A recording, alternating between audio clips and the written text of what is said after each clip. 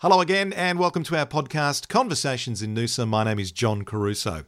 Have you ever wondered how the great fashion designers and labels got started? What if I told you that from humble beginnings at the Yamundi markets in the Noosa hinterland in Queensland, Dewey Cameron has seen her colourful Boom Shanker fashion label grow into a super successful global business?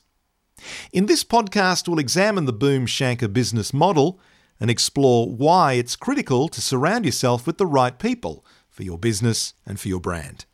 I hope you enjoy the pod. Dewey and I recorded it just outside the Boom Shanker office in the Peregian Village Square. I was born and bred in New South Wales, in Kempsey, the town of Slim Dusty. I'm very country. I didn't know that Kempsey was. That's near Sydney, isn't it? Is it just to the north of Sydney? It's northern New South Wales. It's a great little spot. It's the land of the Akubra, and it's very country. But it was good growing up in a country town. And then my dad worked for the New South Wales Railway. Then we sort of moved to Brisbane, and then they bought their house at Peregian Beach in the 80s. Wow, I hope you still got the home, I hope. They just sold it a year ago. For a squillion, I imagine. Oh no, because my dad's special. He thought, I'm not going to buy on the beach because I don't want everything to rust. So I'm going to buy back. My parents would say something like that. They'd get the kitchen or the splashback full of salt spray and they'd go, say everything's going to rust. No, it's pretty funny. Damn it. So that's hence why I'm working so hard still. It's funny, as kids though, we still desire a house by the beach. Oh, definitely. That's the ultimate. So when you were growing, when you were at school in Kempsey, what did you want to do? I wanted to be a Jillaroo, but I've always had my own taste on fashion. So I think I've always dressed myself. You can ask Mum from a very young age. You couldn't dress me, and it would be quite colourful. More like a tutu and rainbow socks and probably topless. Still do it today. I haven't changed much. And what were you trying to do? You wanted to stand out from the crowd? Is that what? I don't think as a kid... Make a statement? No, I actually don't think that's... When you're that young, I don't even think those things come into your thought. I think it's about playing dress-ups, and I think that's probably been something that I've loved always. Since I was little, which I still love today and love doing with other people as well. So when I used to sell myself the stuff at Yamundi markets, I would love to play dress-ups with people because, you take them... Some people are a bit shy to kind of mix and match stuff, but I love it. The more contrasting, the better. I think it's fun.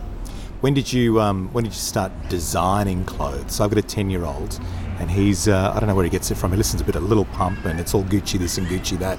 And he came up with his own label the other day and he said he wanted to call it Dante.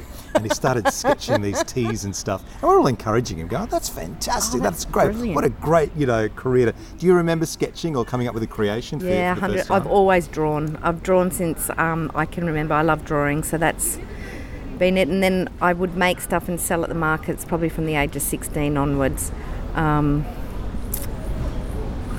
And then actually even before I went to India I was making clothes and selling them. I'm not a good sewer, but I had a bit of a funny little entrepreneur brain, as in I got people to stitch for me. So I came up with the idea and the concept and had them make stuff for me. So that was even before I started travelling. You mentioned India a couple of times. It seems like, or sounds like, it was a pivotal journey. I've been in India 25 years now, so more than half my life. As in living? Mm-hmm. I didn't know that. Yep. So I have a home there. Right. And like a farm in Rajasthan. I lived and worked in Goa in the south of India and did the markets and sold to the Europeans. And in the off-season I lived in Manali in the Himalayas and did other stuff. Well, tell me how this all came about. You're telling me about your upbringing in Kempsey, slim, dusty country, wanted to be a Jillaroo, and yet here you are, suddenly you've made a life in India. How does that happen? Fate. God only knows. Because they seem like two different worlds. They are totally two different worlds. I think it started a little bit... there's lots of stories, but I lived in Thailand and I lived in Japan, and prior to that, and I was doing like decorations for big trance parties and stuff. And so that psychedelic sort of world, and that also drew me to India. That was part of what drew me to India as well, and to Goa particularly. And then the other part that drew me was my dad's brother was a hippie in the 60s and had loads of stories and lived You didn't there. go see the Maharishi, did he, with John Paul, George and Ringo? He was there, actually. Oh, I don't want to go into that, really. There's lots of stories. We don't need to go in those stories. I'd be killed if I told you. That's when the book comes out. That's after the business is sold. Right. So, but these trips that you're talking about designing and for these parties, etc., they were integral to the design passion that you had? Yeah, well, I needed to make money to keep travelling, I think is a massive key to that. And Goa was an interesting format for that because it had a huge scene that came in between September through to April, a massive European market. And there was a huge market in a place called Anjuna once a week, where it was combined with Indian stallholders selling traditional Indian stuff, and foreigners with some with incredible jewellery designs, clothing, leather goods. Yeah, all sorts of really interesting things. And so you sold to a different market. And if you hit a fad, which I did, which was wonderful for me. Accidentally? Totally accidentally, because I started making clothes out of old saris. And I made a top out of an old sari. And I could only make a few tops out of one sari. And it became a bit of a fad. And so I just sold thousands. Can you explain what a sari is? Okay, sari is an Indian woman's... it's a piece of fabric. It's about 5 metres long. It can be a print on it, or it can be sequined, and I would work with ones that had sequins all over it. And so it was a bit sparkly, lots and lots of bright colours, so very beautiful, very feminine actually. They were gorgeous. So I had 5 metres to work with, so I could make however many tops, and nobody at the markets had done anything like it, and so it just hit a thing with the girls. Who was buying them? Every European girl that was in Goa. Yeah. You would turn up at a party, and probably more than half the party was women in one-off kind of little sari tops. How did that start? Because I want to explore, the business as well, to how it started to what it is today. And when you stumble across, is it just luck? Is it hard? Like, how does and I know it's hard to pinpoint in any artistic, whether it's writing or music or film or design, but to stumble across that and then suddenly everyone's buying. What triggers that? What is in your opinion? I think that's luck sometimes. I mean, why were they sought after? Well, I make things that I want to wear. Yeah. So, and because it was a bit different and very bright and colourful, it was visually quite attractive to look at, and because you could buy one and not everyone had one that was unique. The same, it was also unique. Yeah. So you could play dress-ups with it and turn it into your own little thing, which worked really well. And kind of that got me through India for quite a few years with an income. How long did you do that for? I think I did Goa for about nearly 7 years. These markets? Yeah. At that time of the year when the Europeans were holidaying in India? Yes, and that, they were all coming in at that time. Can you give me a sense of timing? Like what decade? The 90s? 90s. The 90s? Pre-digital age? Definitely. Online site? No mobiles, no nothing. So the garments you were selling locally at the markets, European holiday makers coming through to India, a bit of luck, bit of... Yep, all of that and the above. Yeah, it was brilliant.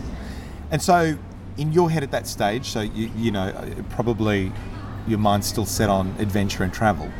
100%. That's so you still didn't have did you start thinking about some kind of model where it was like, how can I make this bigger, make it better, make it faster? Not at that time, no, not at all. Just still... No, it wasn't until I kind of came back to Australia that kind of even eventuated.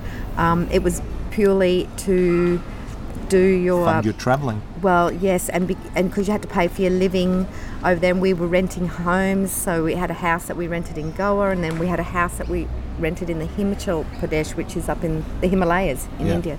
So then I needed enough money to get through 6 months up in Manali, where there was no work for me to do, because you're living in a mountain hut, kind of cooking off a tandoori. Why and when did you come back to Australia? I came back to Australia. The dates I'm going to have completely. But reason? What was the reason for... Travel had finished? Definitely not. No. My dad was a bit unwell, had a heart attack. And families first. It was, I think that's it. And I hadn't seen Mum and Dad much for a while either. And I came back to here, came back to Peregian, which was, I hadn't lived here for a very long time either, so I'd left Australia. I was living in Sydney when I left Australia, so I kind of settled back here for a while with... How did you resettle?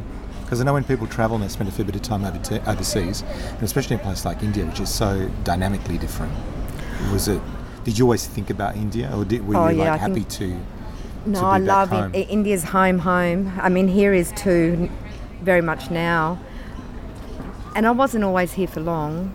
I'd come back and do the markets here in Yamundi. Yeah, twice a week? Yeah. Yeah. What were you selling? The same garments? Same designs? Yes, but it grew. And I started to really source saris. So I would go to a market in Delhi and go from house to house buying antique wedding saris, some worth a little bit of money and some worth hundreds of dollars. And so I started to specialise a little bit more in that, and I just started to import more the saris back into Australia, and I had a seamstress in Peregian Beach that used to stitch for me. Yeah. So we'd make stuff here. And just remind me again what you were turning those saris into? Well, little tops. Yeah. And I made a beautiful long full-length wraparound princess skirt, I'm going to call it, because it was incredible. I mean, we sold to people from all over the world. They were beautiful and they were one-off. And they were amazing. And having those garments at the markets here in Australia, were they as popular as they were overseas? Yeah, they were. And again, what do you put that down to? I just don't think many people had seen anything like it before. You know,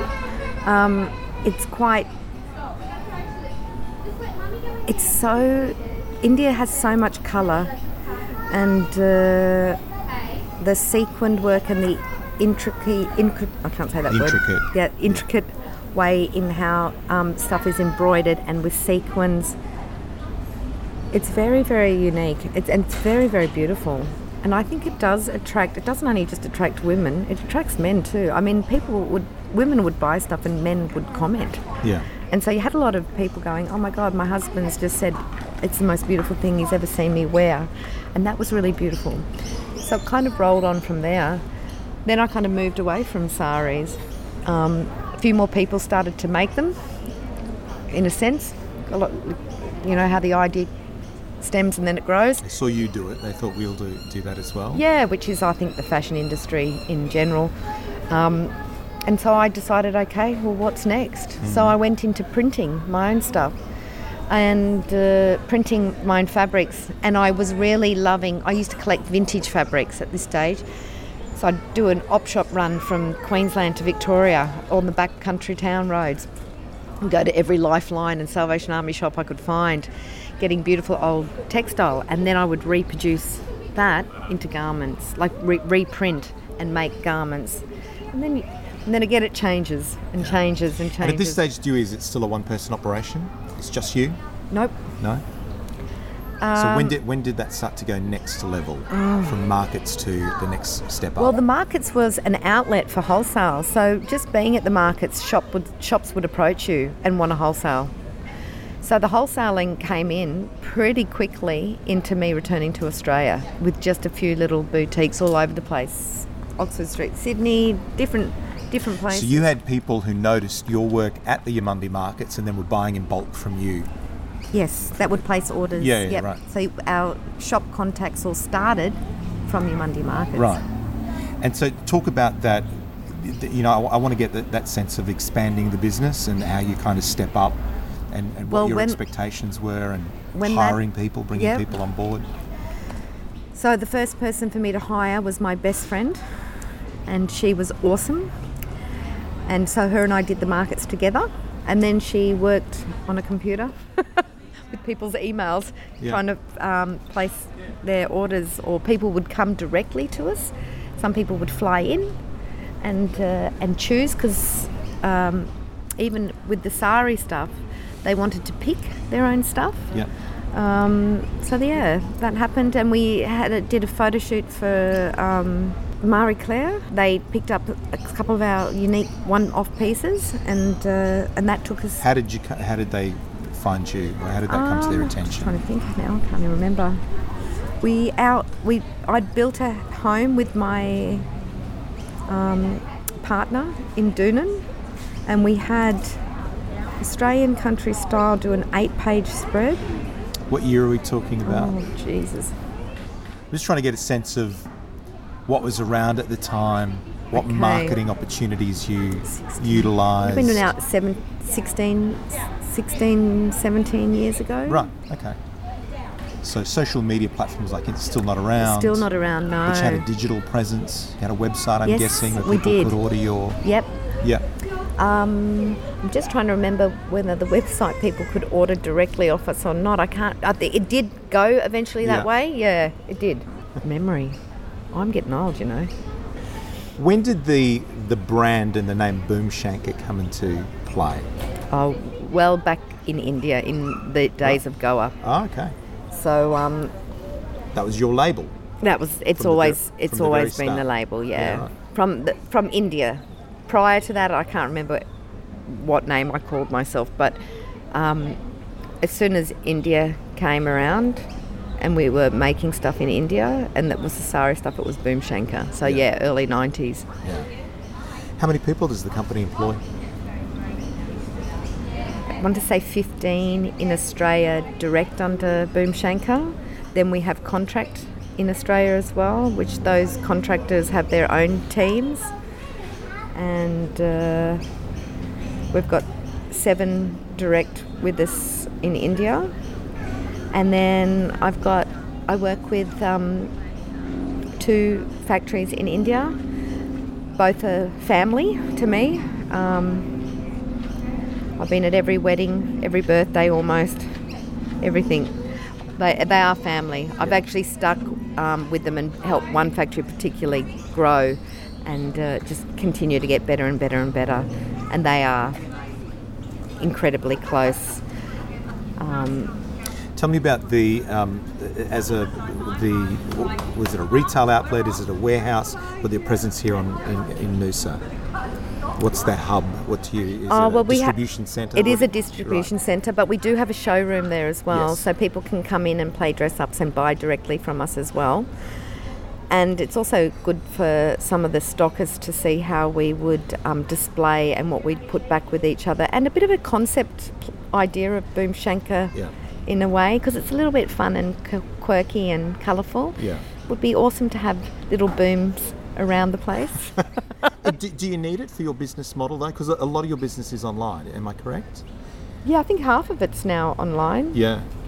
Can I get your concept, for the way that the model works? So predominantly it's you've got like we just discussed, a warehouse and a retail presence in Noosa, but half of your business is online. What, in terms of marketing tools and getting the brand out there, utilisation of social media and digital, what works best for Boomshanker, and how does that, just give me an insight into, why are you laughing? I'm laughing because I am very not good at business. But this is great. But you've got a success story, and you admit that. So I employ people. Who runs it? You surround yourself with people that know what they're doing. That's not the first time I've heard that. Yeah. I hope I've had managers for years.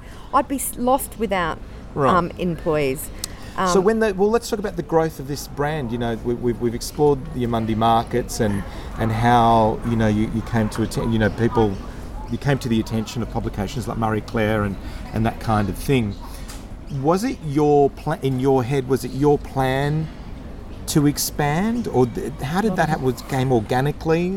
Totally. It wasn't like a master plan? No, not a master plan, not at all. I'm actually just a carny travelling hippie that probably really just wants to get back to those roots sometime soon. So, but you must have a yin and yang there to your carny gypsy lifestyle. Who's the driver in that?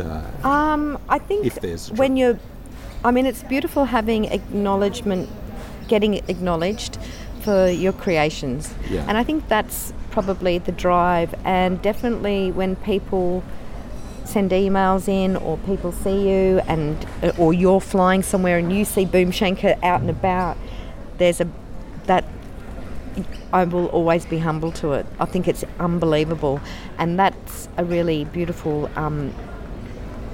it's a beautiful gift really for me to be able to give to people that love it. And that's the drive. Can you talk to me about some of the challenges along the way in terms of a growing business? Well, for someone who's not, I've got no management skills whatsoever. So this is what people be interested in though, because people stay true to their core. So you're a designer, you're an artistic. Yeah. Who kind of planted the seed or guided the business along to grow the brand? There's been just employees along the way who have just stepped in and stepped up and really helped it by doing their jobs. Yeah. And in jobs that I couldn't do. I can't work a computer. I only learnt to internet bank a week ago. I still have done everything by hand, or still do. You're talking about your creation, yeah, right? So you don't use a computer to design? No, now I have a great team that is starting to do all of that for me, which is fantastic. But it's very new. I still am very hands-on with being in India, working with a master tailor and creating a pattern, chopping and changing, and sitting with them, sample makers, making things. That's always been the way I've done it. And recently, within the last few seasons, I'm doing way more stuff now in Australia with those sort of people too, with master pattern makers and all of that sort of stuff. And we're actually sending things back to India, and it's being done more here than there. What's the reason for that? Well, because I imagine India's a bit like, it's all right, everything will be all right, no problem, blah blah blah. But it takes time. Yeah. And I think as I've almost had to get more professional too, which is a struggle. Do you need to? Because this is what I think my staff would like me to. Yeah. About people in creative industries who want to remain true to their. Well, that is an absolute struggle for me, honestly. To put your business hat on. Yeah, don't particularly love it. Yeah, I probably now just think it's best to pay the right people to put the business hat on. Considering this kind of organic evolution now of this brand, do you have a goal for the next 5, 10, 15 years? Or no? I'll slow it down a bit. Definitely not 10, 15 years, but I think the plan for me is, well, it's an interesting one because my business is not just about fashion. We do a lot of, like 10% of the profit goes towards the charity, if not more sometimes. It's a platform to be able to educate. When you get to this sort of level, you can do a lot of things, and that's where I would like to work more in, because we've got projects that run in India, stuff that happens in Australia, and I would love to maybe step back a little bit and do more projects with helping community, making the world a happier place, colourful place. I've got an idea for the Sunshine Coast. I've just submitted it to council and I have to put something together. It's top secret, but it will be bright. That's all I'm saying. All right. Hey, thank you so much for your time. I really appreciate it. You're welcome. Awesome. Lovely to meet you, John. Dewey Cameron from Boom Shanker was my guest today on Conversations in Noosa. If you enjoyed that pod, I hope you share it about on your social media networks. I hope you tell your friends about our podcast, our great series here, Conversations in Noosa. There really are some remarkable stories to explore.